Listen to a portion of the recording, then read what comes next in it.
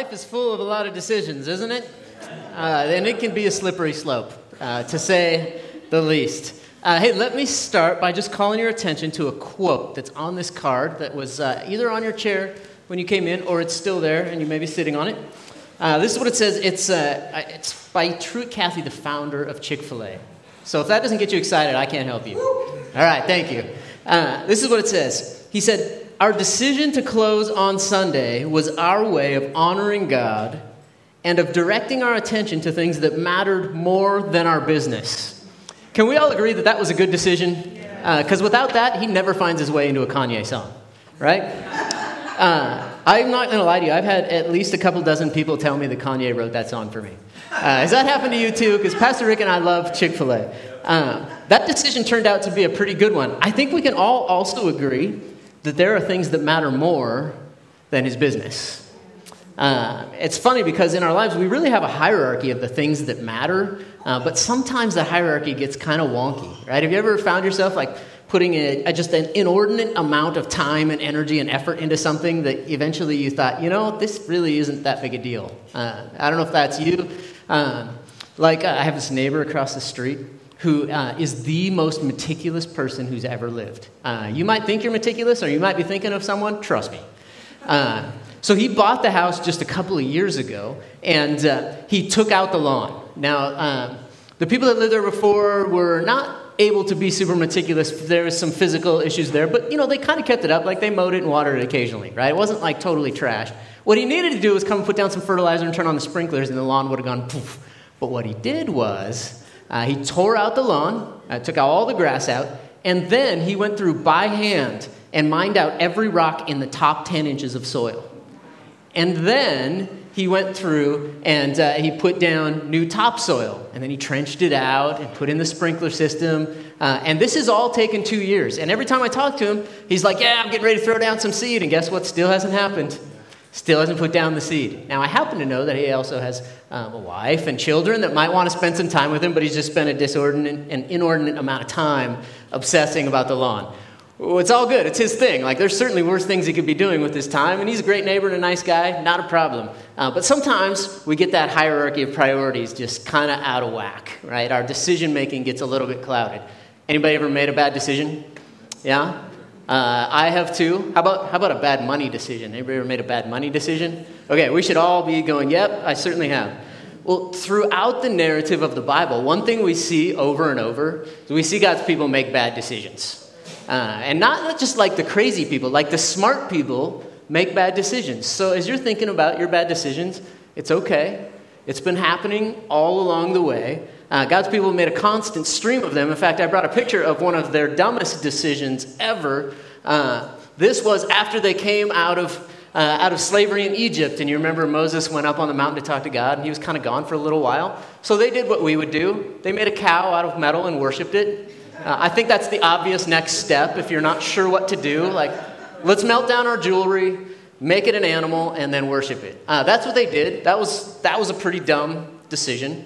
Now, lest anyone here think that you're too wise, or maybe you're not old enough to think that you're wise, but you're young enough to just think that you're smarter than everyone, let's try this little exercise. Think back to the hairstyle that you had in the 90s, if you're old enough to remember that. I couldn't find a picture of myself, but I did find a picture of the hairstyle that I had, and it was a mistake, to say the least. When I was a youth pastor, I used to carry around my first driver's license that I got in 1993 or whatever, just so I could show the students the haircut, and they just couldn't get enough of it. It's still a smash hit. Someday I'll dig up a picture of myself, but the bowl cut was a bad decision, wasn't it? So this is what I want you to do. Think of a fashion trend that you bought into at some point in your life that you're like, oh my gosh, I can't believe we ever used to do that. Can you think of one? Like maybe a haircut or a style? I was a kid in the 90s, so hypercolor t-shirts. Yikes. That was bad news. Okay, now share it with somebody around you. This is something that I used to do. Let's lose our dignity right here together. Okay? There was a lot of bad stuff. Does anybody have one that they just want to blurt out for me? Nobody wants to share? Lindsay Dickin. You used to do what? You used to color on your jeans. I don't see a problem with that. Yeah, there's a lot of bad ones. Well, This week, we're going to be back in the story. Okay, the story is a really great Bible study tool. It's excerpts and synopsises of the biblical narrative, just organized to help us understand the big story, the overarching story of the Bible. And one thing we see is that life is full of decisions. Life is full of decisions, and guess what happens after those decisions? The consequences, good or bad. Now, for all of you scholarly theologians in the room, I say yes to the sovereignty of God, and yes to the fact that he created a cause and effect universe, and you make choices every day that have consequences. So all of those things I say yes to. But what we're going to see is that an awful lot of our life experiences are the direct outcome of the decisions we made right before that consequence. God's made a way for us to simplify that process, so let's try this out. Life is full of forks in the road. Places where you can choose one or the other, but you can't do both. Like if you wanted to be a boxer, you can't be timid. That would not end well for you. If you want to be a vegetarian, you can't also be a carnivore. What's the opposite of that? An herbivore. You can't be both. You can't be an under-the-roll person and be right. Okay, that's not an option. You got to go either way. Now that's funny. Jessica's giving me a courtesy smile over there. Thank you. I love you. You oftentimes have to choose one or the other. You can't do both. So I'm going to claw at your memory a little bit, blow some dust off of it. You might have to open up the box and take this information out. Way back in chapter 4 of the story. We're in 14 now. So this would have been like the last week of September, which is might as well be 20 years ago for me. God laid this proposal in front of his people. It's in Exodus 9, verses 5 and 6. He says, "Now if you will obey me and keep my covenant, you will be my own special treasure from among all the people on earth, for all the earth belongs to me." The essence of what he says is, hey, if you'll follow me, it will go well with you. That seems like a good deal. Does that seem like an obvious choice? Like which one of those we should choose? Follow him, not follow him. Go well with me, not go well with me. Then he says a little bit later on in Deuteronomy 30, verse 19, he says to the people, he just makes this plain as day. He says, "I have set before you life and death, blessings and curses." And I'll add this part, just in case you're not smart enough to figure out the answer for yourself. "Now choose life so that you and your children may live." Life or death. Choose life. He puts the choice in front of them. And constantly, what we see throughout the story is God's people always have a choice between life and death, between blessings and curse. They always have the choice between victory and destruction. And you know what? That has never changed. That's not an Old Testament thing. That's not a Bible thing. That's never changed. We have the same choice in our own lives. We're going to make choices, and God is willing, even desiring, to guide us through each one of those so that it will go well with us. Now, does that mean nothing bad will ever happen? Every single person in this room has lived long enough to know that bad things are going to happen. That's not what I'm saying. But what I am saying is that God wants to be our guide. He wants to form us in our decision-making process so that we can live according to his plan A for our lives. So, when we left off, chapter 13, this would have been the last week of November, which also might as well have been 10 years ago. But what was happening in the nation of Israel is that they were flourishing under King Solomon. And God made him the wisest and wealthiest person who ever lived. Solomon was doing awesome, the nation was doing well, but Solomon disobeyed God in this one area. Let me just scratch at your memory. Solomon served God wholeheartedly, except, remember that? He served God wholeheartedly, except, and then it doesn't even matter what comes next, because there was an exception. But in Solomon's case, the one thing was, God had specifically told him, in fact, he had specifically told all of Israel, do not marry foreign women. Solomon apparently liked foreign women because he married 700 of them, which means he also had 700 mothers-in-law, which begs the question, how wise was he really? See, that's funny because some of you are here with your mother-in-law. Just a joke. Just a joke. I promise, my mother-in-law's amazing. So the problem was, God had told Solomon not to marry foreign women. Now why? Was God a racist? No, of course not. Some people say that. That's because they have no idea what the Bible says, and they're just mean. The reason is because God told them don't intermarry with other people groups, because at this time in the world, there's all kinds of just really strange spiritual practice happening. And what happens if you marry someone who's entrenched in that spiritual practice? You get entrenched in that spiritual practice. had nothing to do, it was not a racial issue in any way, but God knew that if they got into marriage with people from other crazy belief systems, they were going to get pulled away from God. Now, in this chapter, what we see is the fruition of Solomon's disobedience to God in that. And what eventually happens is that the kingdom he oversees is torn apart. God's family is torn in two. God wants us to make choices, and he even wants to make them clear for us, but we can't have it both ways. He wants us to choose clearly. We either choose to follow his lead or we don't, but we can't do both. That's the essence of chapter 14 of the story. By the way, if you don't have a copy of the story and you want one, if you can just take the card that's on your seat, just write your info on there, and write that you'd like to get one and drop it in that red box. We'll make sure and have one of those for you next week. So here's what happens in chapter 14. It's kind of sad in some ways, but it's actually a really interesting chapter that happens. There's two principal figures. Their names are Jeroboam and Rehoboam, which is really helpful that they sound the same. That way we'll never get confused and mess up the whole story. Really, really helpful. I'm kind of a pet name guy, so to avoid that pitfall, I'd like to give them pet names. Whenever I come to this section, I give them simple pet names. Jeroboam, let's just call him Jerry. Okay, Jeroboam. Rehoboam, we could call him Ray, but I feel like Ray rolls off the tongue a little bit better. So let's just call them Jerry and Ray. Okay, so we can just keep them separate. I might not actually use the pet names, but hopefully the association will help. Okay, Rehoboam, Ray. He's the son of King Solomon. He's the rightful heir to Solomon's throne when Solomon dies. Jerry, however, is kind of an industrious, up-and-coming young leader that Solomon identifies as kind of an influencer, but he's not part of the royal family. So Ray is son of King Solomon. Jerry is just a guy who's a pretty good leader, it looks like. I actually have an early photograph of Ray and Jerry that I think will tell you probably everything you need to know about what happens in Ray and Jerry's story. Their roles in the big story are not like big, glamorous roles, but something really important to the narrative of the Bible happens during their lifetime.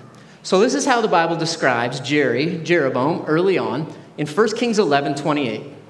It says, "Now Jeroboam was a man of standing, and when Solomon saw how well the young man did his work, he put him in charge of the whole labor force of the tribes of Joseph."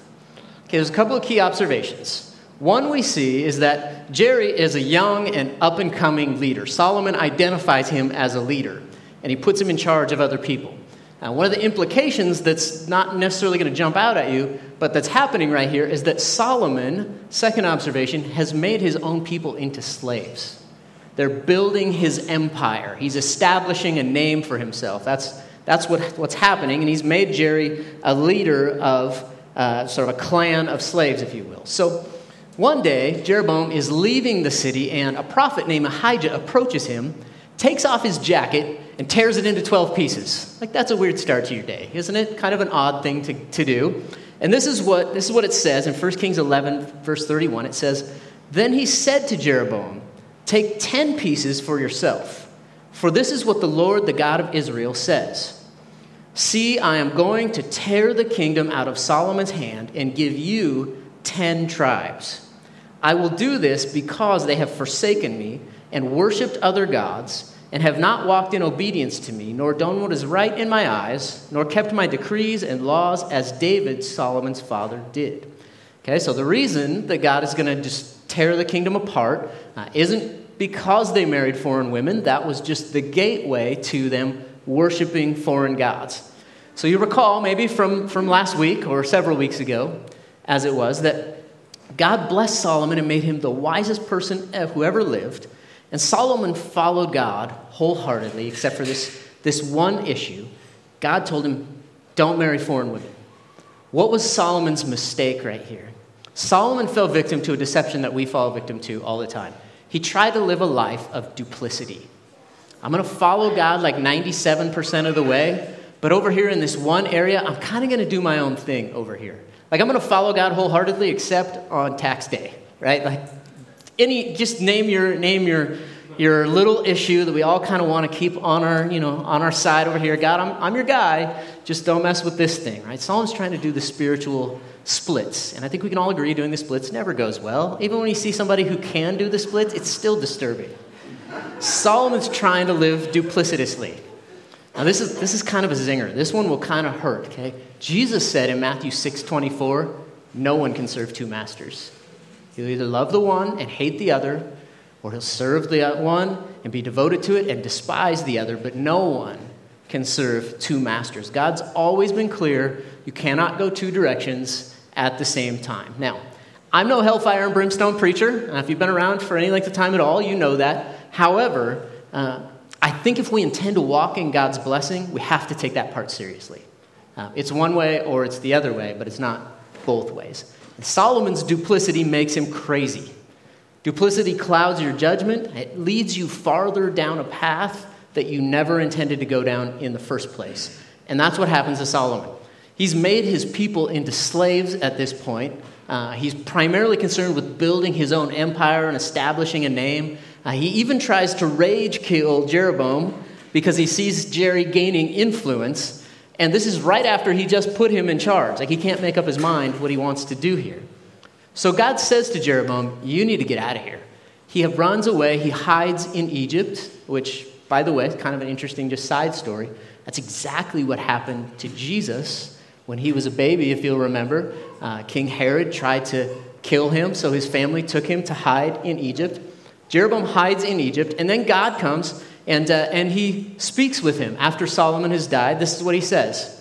He says that because of the promise I made to King David, Solomon's father, that he would always have an heir on the throne, I'm going to leave Solomon's son Ray with one tribe, but I'm going to give you 10 tribes. Now, you're thinking to yourself, I thought there was 12. Hang tough, we'll get to that. And then God makes this commitment to Jeroboam, and it's the same commitment that he's made to every king that Israel has had so far. 1 Kings 11:38, he says to Jeroboam, if you do whatever I command you, and you walk in obedience to me, and you do what is right in my eyes, by obeying my decrees and commands, as David my servant did, I will be with you. I will build you a dynasty as enduring as the one I built for David, and I will give Israel to you. If you follow me, it will go well, he says to Jeroboam.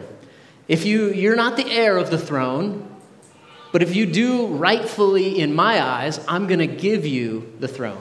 And Jeroboam's eventually going to have to decide, right? Am I going to follow God? Am I going to do it my own way? Well, this is where Rehoboam enters the scene. Solomon's dead.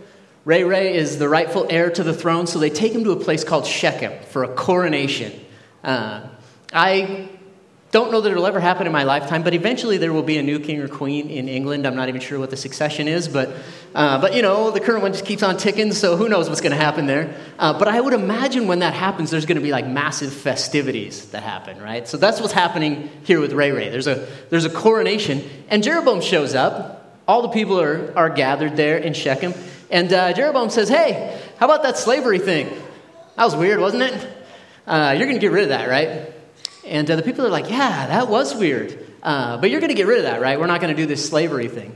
And Ray's got a decision to make. Now, from where I sit, and I think from where you sit, is it really that hard of a decision? I don't think so. But apparently, he needed to deliberate a little while. So he decides, hey, my father's dead, but all of his advisors, the advisors to the wisest man who ever lived, they're still around. I should go to them and see what they have to say. That's a good move, right? They probably picked up on some things. This is what they say to him in 1 Kings 12:4. They replied, if today you will be a servant to these people and serve them and give them a favorable answer, then they will always be your servants. He says, if you'll be a servant to these people, they'll serve you by choice. You won't have to make them slaves. Serving people always leads to life. It's a biblical principle that we see from beginning to end. Jesus said that he came not to be served, but to serve. He said to Peter, his go-to disciple, if you love me, feed my sheep, serve my people. Serving others is a defining characteristic of people who love God. That is just an inescapable fact of Scripture. And Ray has a decision to make. Is he going to walk the way God is instructing? Is he going to take the advice of these advisors? or is he going to go his own way instead? Well, he decides that rather than taking their advice, he's going to get his high school buddies together. One of my high school buddies happens to go to this church. We have a family thing going because he's gone. So I will tell you this. My high school buddies were idiots. I don't know about yours, but mine were dumb. And I'm probably, if I'm honest, I'd have to say so was I. I wouldn't want my own life advice if I was going to go talk to my own 19-year-old self, 17-year-old self. Can you imagine if your 17-year-old self was making all your life decisions? Wow. Now imagine you're the king and you're going to your 17-year-old self for advice on how to govern the nation, right? Okay, scary stuff. So he goes to them in 1 Kings 12:10. It says, "The young man who had grown up with him replied, 'These people have said to you, your father put a heavy yoke on us, but make our yoke lighter. Now tell them, my little finger is thicker than my father's waist.'" That's some old school mudslinging right there. I don't even know what that means. Thank goodness for the next sentence, or I wouldn't be able to figure it out. "My father laid on you a heavy yoke. I will make it even heavier. My father scourged you with whips. I will scourge you with scorpions." A scorpion was like a whip with pieces of glass and rock woven into it. Effectively what they say is, tell them, you thought slavery with my dad was bad? It's going to be even worse under me. That's the advice his high school buddies give him. And he has a choice to make. God says, serve the people. His buddies say, tell them, you have no idea how bad slavery is. Well, not surprisingly, he goes with his buddies. And not surprisingly, the people are like, I don't think that's going to work for us, and the rebellion breaks out. Now, there's a very significant event in the biblical narrative that happens right here. It's really important to sort of understand what happens here, because God's family, God's kingdom, it splits in two right here. It splits in half. 10 tribes break away, and they choose Jeroboam to be their king. They choose Jerry. They're going to follow him, be our king. We're going to break away. This becomes what's known as the northern tribe. Now, what gets really confusing is that the northern tribe, the one that breaks away, they retain the name Israel. And the one that stays becomes known as Judah. It would be a lot less complicated if it was the other way around. But the reason the one that remains takes the name Judah is because basically at first, only the tribe of Judah decides they're going to stay under Rehoboam's leadership. And then eventually the tribe of Benjamin assimilates into them, and that's why there's 12, but only 11 are counted. Sadly, the northern tribe, led by Jeroboam, that becomes known as Israel, they break away and they are assimilated into other people groups and lost to history. That group of people no longer exists as a people today. However, the southern tribe, now known as the Jews, we would probably refer to them as the Jewish people, the nation of Israel. They're scattered all over the world now. That group still exists to this day. But you have these two kings living these duplicitous lives. They're kind of at each other. Rehoboam comes down to this one decision. This is what's crazy. Rehoboam and his high school buddies decide the entire future of the known world. Isn't that the dumbest thing you've ever heard? God's family splits in half because of these guys over here playing video games together. God's family is torn in two. Why did that happen? Why is God's family split in half? Because of spiritual duplicity. It pulled God's family apart. It's the same thing that will pull our families apart today. This is the sound of the rubber meeting the road right here. Okay, duplicity will destroy your family. It will destroy my family in the same way that it pulled God's family apart. The inability to follow God completely, but only partly. The New Testament says that a double-minded person is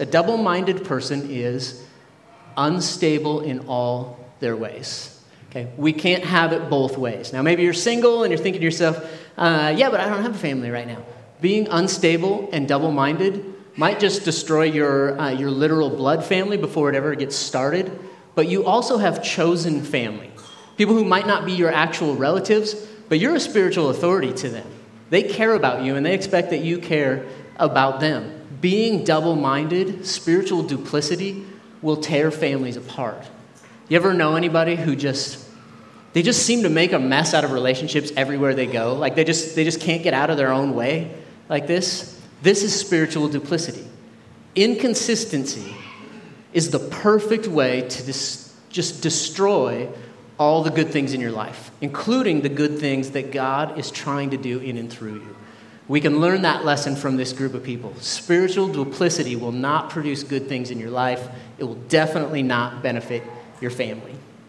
Now, it would be great if the 10 tribes broke away and he's this up-and-coming leader, if they just followed him and everything went really well and they followed God wholeheartedly. That would be awesome. That did happen for a little while.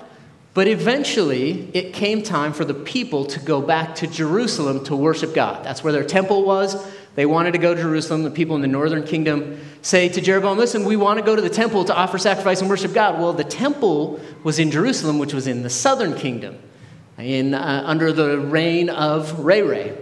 And so Jeroboam becomes very insecure and duplicitous himself. 1 Kings 12:26, it says, Jeroboam thought to himself, the kingdom will not now likely revert back to the house of David, back to Ray's family. If these people go up and offer sacrifices at the temple of the Lord in Jerusalem, they will again give their allegiance to the Lord, Lord with lowercase l, Rehoboam, king of Judah. They will kill me and return to King Rehoboam. Now, here's a good example of how crazy duplicity will make you. It's a big leap from, hey, we'd like to go back to the temple and worship God, to they're trying to kill me and put someone else in my throne. Like, there's a lot of steps that got to happen in between there, right? But he goes and just makes the entire leap all the way. Now, remember the promise God made to Jeroboam, that if you walk this way, I will give you the kingdom. I will sustain you. Just follow me. God's already made good on it. He's already brought him from being a slave to being the king, but somehow Jeroboam has lost the ability to follow God wholeheartedly in a desire to protect what he has. His duplicity is now making him crazy. He can't make a wise decision. So Jeroboam repeats a mistake, only he doubles down. He creates not one metal cow, he creates two and builds temples. You think I'm making this up? This is a real thing. He creates two temples, and he convinces the people that these cows are the representation of your gods. So now you don't have to go back to Jerusalem. You can just come to the cow palace and worship God there. And they sort of go along with it, which is pretty crazy. How do you think God responded to that? Like, favorably? Like, yeah, that makes sense. Like, you could at least make it a really, like, manly, buff-looking cow if you're going to make it, a representation of me. Of course God doesn't respond favorably. God had Jeroboam and Israel riding along on a highway. Things are kind of looking up. Things are going pretty smooth. And then Jerry just grabs the wheel and jerks the whole thing into the ditch. It just comes off the rails. Have you ever been around someone who just couldn't get out of their own way? Have you ever been someone who just couldn't get out of your own way? Have you ever been with someone who's like freaking out about a situation, but you're like emotionally detached? It's not happening to you. So you're thinking to yourself, if you could just calm down for a second, actually everything's going to be fine. But because they're so worked up, they're just creating chaos. That's Jeroboam. He's making all kinds of problems for himself.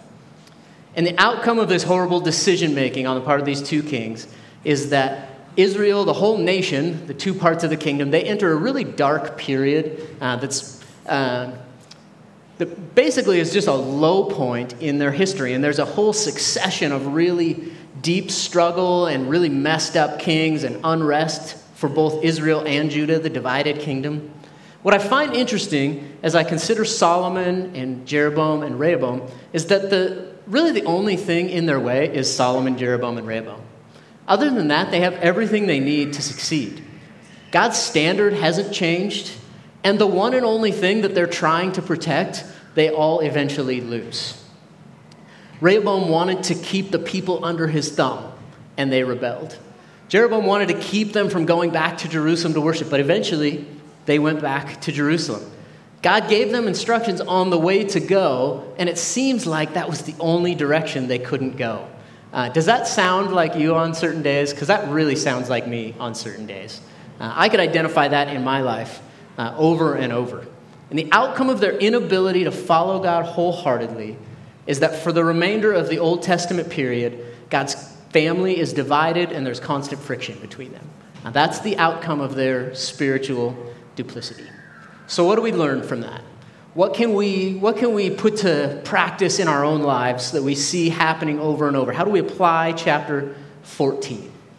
Thankfully, there's another king that comes along during this period. He's actually the third king of Judah. His name is Asa. He's in the family of Solomon. And during Asa's reign, that roller coaster ride between blessing and judgment, that actually levels off for a little while. He actually brings stability. And in 1 Kings 15, it's page 200 in the story, this is what it says about Asa. It says, Asa did what was right in the eyes of the Lord as his father David had done. Asa's heart was fully committed to the Lord all his life. Asa's heart was fully committed to the Lord all his life. Asa ended the cycle of stupidity, and he ended up with a legacy, something to pass on. Now, I meet with this group of guys on Monday morning, represent. Yeah, that's right. We have an awesome time together, and we've been reading this book together. It's sort of a manly guy's book, because, obviously. Why is that funny? Just kidding. And one of the things that they talked about in this last chapter was, if you were to describe the modern picture of a man who's just a really good Christian, you know what you'd probably come up with? A man who's just a really nice guy. Just a really nice guy. Or a woman who's just a really nice lady. Asa was not just a really nice guy. That's not what made him a person who was after God's heart, who was fully devoted to God. Asa was a warrior. He went out and went to battle against people who would otherwise oppress and attack God's people. Now, let me ask you a question. We live in this age where there's all kinds of things coming at you, coming at your family. I don't know how much you believe in the idea of spiritual warfare, but if there's good, there's evil. If there's God, there's an enemy. There's all kinds of things coming at your family. So answer me this question. Does your family need you to be a nice guy or a nice lady? Or does your family need you to be a warrior? Yeah, that's what Asa was. Asa comes along and he fights for justice.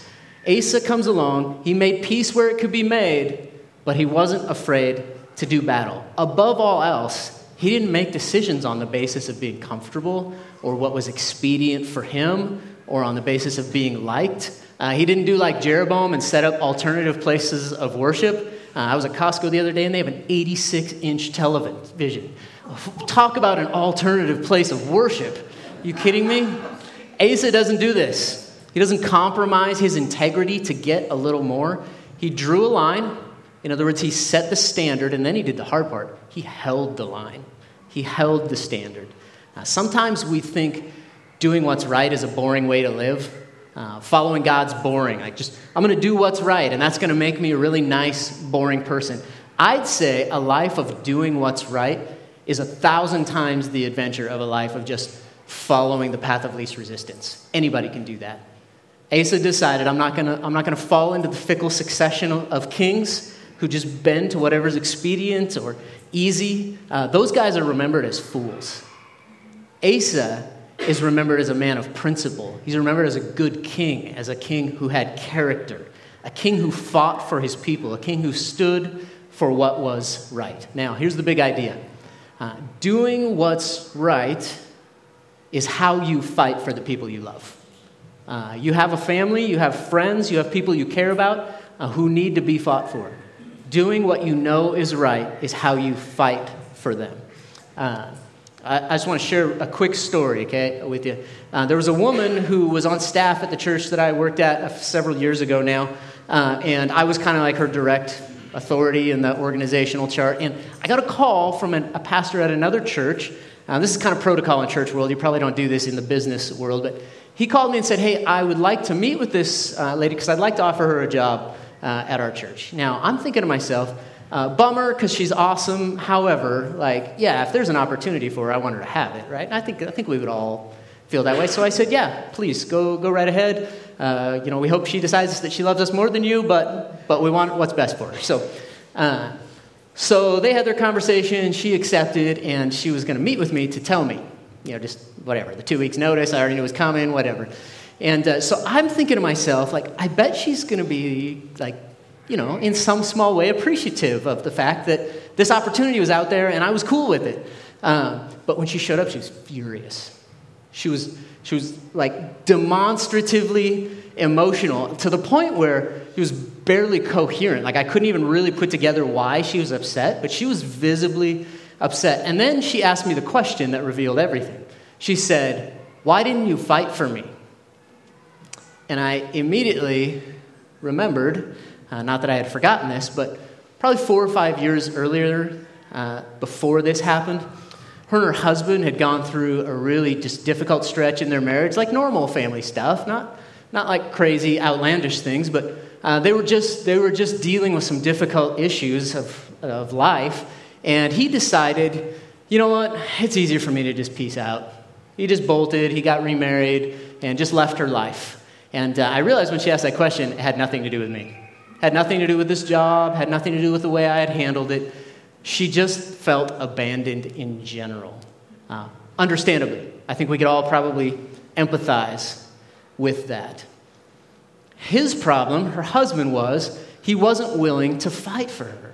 She felt like, even my own husband isn't willing to fight for me. He wasn't willing to just make the right choice. He knew what to do. It wasn't a matter of knowing what to do. It was a matter of doing it. I find in my life all the time, it's rarely a matter of knowing what to do. It's almost always a matter of doing it. Dave Ramsey says, if I could get the guy in the mirror to behave, I'd be rich and skinny. I think that's true for pretty much all of us. It's not a matter of knowing what to do. It's a matter of doing it. Now, I'm not talking about religion or rules or dogma. I'm talking about when we get to the place of God's given me some authority here in this relationship, and I know that if I make this choice, it's going to be destructive. And then we got to decide what to do. I'm talking about that kind of doing what's right. The choice to honor the sacrifice and all the length that God has gone to save me, or to disregard it for what's expedient for me. In order to do what's right, we have to do some things differently than everybody else. Doing what's right is how we fight for the people we love. It's how we express our gratitude for what God's done. It's how we leave a legacy like Asa did of being men and women of character. Asa did one simple thing. Okay, it's not a long list of rules. It's one simple thing. His heart was devoted to God his whole life, fully devoted to the Lord all his life. I'm going to ask the band to come back up. We're going to sing a couple of songs, really just to express our gratitude to God. But I want to consider this one other point on the story as they're getting ready. What was wrong with all these kings? I mean, wasn't Solomon supposed to be like super wise? And these other guys, like they knew Solomon, they hung around with him. Surely they gained some kind of wisdom. Were they just like sincerely stupid? I mean, it kind of seems that way. Like, did they just sincerely have no discipline in their lives? What was it that would make them do such outlandish, foolish things? I don't think they were sincerely undisciplined or sincerely unintelligent. I don't think that's it. I think it's a little thing called the power of sin, and every one of us here can be a victim of it. We see it over and over. A lot of us don't think of ourselves as being victims to the power of sin, because let's be honest, that sounds weird, right? Like that sounds spiritual, that sounds kind of, ethereal and crazy. I'll just give you this example. Have you ever in your life known that you shouldn't do something and then done it anyway? The answer is yes. More than once. That's the pull of sin. That's the pull of sin at work in our lives. Now, the good news is, the Bible says that we are united with Christ in his death. That was God's answer to the problem. Even the wisest king who ever lived couldn't escape the pull of sin. The Bible says that we're united with Christ in his death, meaning that when he paid the penalty for our sin, and when he paid the penalty for all sin on the cross, so did we. Our sin was accounted for. When he defeated the power of death at his resurrection, so did we. Jesus didn't come along and say, okay, here's the rules, now listen close because life is a test. He didn't say that. He said, follow me and life is yours. I have come to give them life to the full. The good news doesn't say, be good and try harder. The good news always says Jesus was good for you. Jesus was good for you so that you can be free from the power of sin. So how do I live a life of doing what's right? Does it really just come down to following the rules and being really smart and disciplined and able to make the right decision? Would you stand with me? I want to read with you some of the best news you've ever heard and what I think is a great description of how to live a life of doing what's right. It comes from Romans chapter 6, verse 5. I think it'll be on the screen.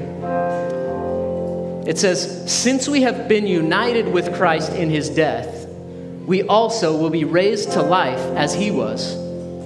We know that our old sinful selves were crucified with Christ so that sin might lose its power in our lives.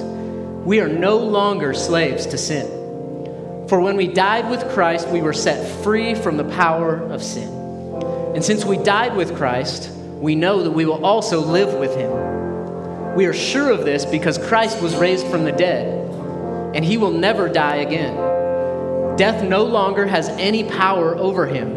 When he died once to break the power of sin, but now that he lives for the glory of God. So you also should consider yourselves dead to the power of sin. It has no grip on you. Consider yourselves dead to the power of sin and alive to God through Christ." How do I live a life of doing what's right? I live for the glory of God. Just as Christ lives for the glory of God, I live for the glory of God. You go to work for the glory of God. You interact with your family for the glory of God. You don't give people the finger on the street for the glory of God. Okay? You do everything in life for the glory of God. You exist as a reflection of God's glory. Because of Jesus, you are not a slave to the power of sin. You can have every promise and every blessing because Jesus has paid the bill. And we are going to sing to celebrate that.